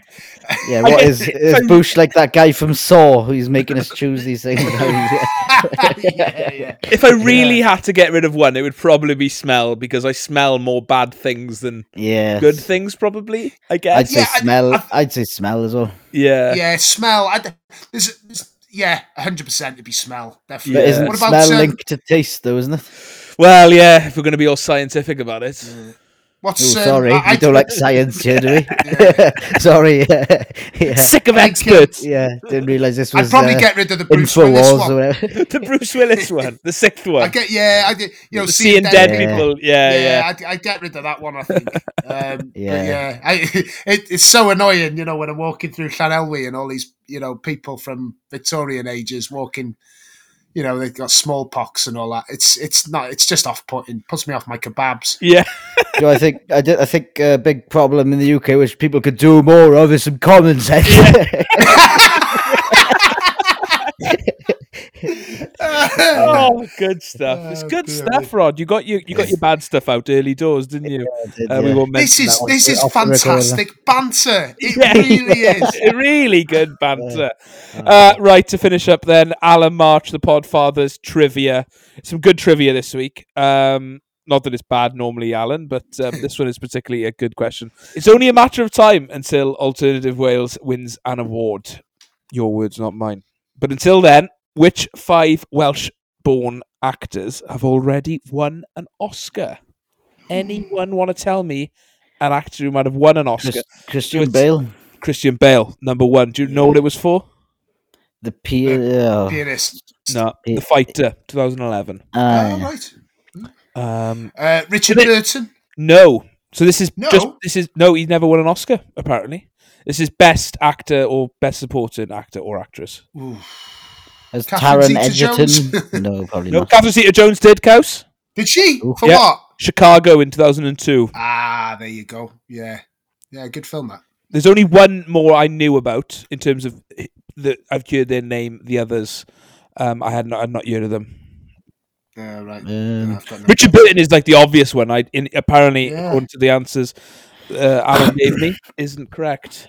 Anthony Hopkins, correct. Yeah, do you know what for? Yeah, for Silence of the Lambs. and he won for The Father in 2021. Oh yeah, someone with dementia. Olivia Colman woman, is it? Oh, is she in it? Yeah, it's supposed to be really good actually, and sad. I've never seen it, but no. Yeah. So the other two, any last minute shouts? Well, if you never heard of them, it doesn't sound promising. Ray Milland won it in 1945 for the film called The Lost Weekend. And a guy called Hugh Griffith, not Carnarvon Town Manager, he won it for Best Supporting Actor in Ben-Hur in 1959. Oh, right. He's from Anglesey. So I've seen Ben-Hur. It's about 4.5 hours long. Yeah, I've never seen it because it's 4.5 hours long, and I've got the attention span of a gnat. So, so there we are. Right, that's all the questions this week. I think I might have missed some. Not sure. Sorry. That's all I can say. Usual from me before we do wrap up: pre-order issue 8 and the wall chart on the website. And before we do finish, we should mention our good friend Kerry Collins, friend of all of us on the pod, unfortunately lost his life last week. Kerry was, really good friend of ours. We always had a beer around Wales games and played in the Alternative Wales matches we've had. All around good bloke, will be sorely missed. Our other good friend and questionable question asker, Andrew Dowling, will be raising money on his... he's running the Dublin Marathon this weekend, I think. This weekend coming, I think it is. Maybe it's not this weekend. Maybe it's in a couple of weeks. Regardless. I think it's next weekend, I think. Yeah. He's running it. He was running it anyway, and he wasn't going to do it for charity. But obviously, after the really sad news last week, he decided to run it in memory of Kerry. And we'll be raising money for Havod, who are a mental health charity that have a base in Merthyr, which was Kerry's hometown. So if you can spare any change, I know times are hard. Please do, because it's a really good cause. Boys, I don't know if you want to say anything on Kerry while we're here. Yeah, just Kelly was an absolutely brilliant bloke, and when you hear a lot of the same sort of things after someone's died, but just in terms of someone who's just a genuinely good guy, and he's massive loss, and I think we've all shed a few tears over the last few days. Yeah, but just it's just heartbreaking when someone just goes before their time, and Kerry had so much to give, and just sleep well, mate. What a top man he was. Mm-hmm. Yeah, I just got to echo what Cow said. It's still very raw, I know, for all of us, and like a heart wrenching to have to speak about such a great guy in this way now. But yeah, just sleep tight, mate, and if you're ever in trouble, all I'll say is you just got to talk on you and all look out for each other. And, absolutely. Yeah. There's plenty of places, to reach out, and I know it is hard when things are tough. But if you listen to the podcast and you take any solace in it, then we're any one of the three of us will always take a message off anyone. Oh yeah. So absolutely. Rest in peace, Kerry. You're a top guy, and there'll be a cider waiting for you at the Canton Cross Vaults on the next home game, no doubt. So. On that note, Kerry was also a musician, very talented musician. I feel like he lived many different lives, like the outpouring of messages from all across different walks of life, whether it was football, coaching football, playing football, watching football, playing music, watching music, and just all these different parts of life. Yeah, absolutely. Yeah. But he released he released music as a band called Daybreaker recently, but very heavy stuff, and probably not the vibe for this sort of poignant moment. But he also released a solo EP not too long ago, and a song called Promises and Secrets, which Adrian Phillips actually picked out for us earlier as a potential track to play out. So that'll play us out. And finally, Rodri, any closing statements before we do wrap up? No, I'll just sign off by saying keep on trucking and take care of yourselves, everyone. Absolutely. Cows. Yeah, perfectly put from Rods there, as ever. But yeah, really enjoyable pod again tonight. Thanks everyone for their questions and stuff. And just to reiterate what we said when we were talking about our good friend Kerry as well. You know, I think you know, like Ryan said, any one of us will take a phone call, take a message, whatever. Just you know, pop us a message, get in touch, and I'd like to think that maybe, you know, our nonsense on here has helped people, you know, raise their smile in these tough times, and you know, if we've done that, then do you know what, I'd be absolutely over the moon. So yeah, just look after each other, like Rod said, and yeah, we'll see you next time. Absolutely. Thanks again for listening. Thanks, boys, for coming on. And yeah, this is Promises and Secrets by Kerry Collins. All the best. Cheers. Ta. Yesterday was the time of our lives, but it can't take away the hurt we hide. I think I'm someone that I used to be, but darling, I can tell you honestly, that boy you knew has come and gone, and this one's barely holding on to what. So say you'll never let me go. You're everything, I'm nothing, and there's no escaping some things, but just know it's you I see when I'm asleep. So I'll pick you up at 8 a.m. and you can steal my heart again, with promises and secrets we can keep.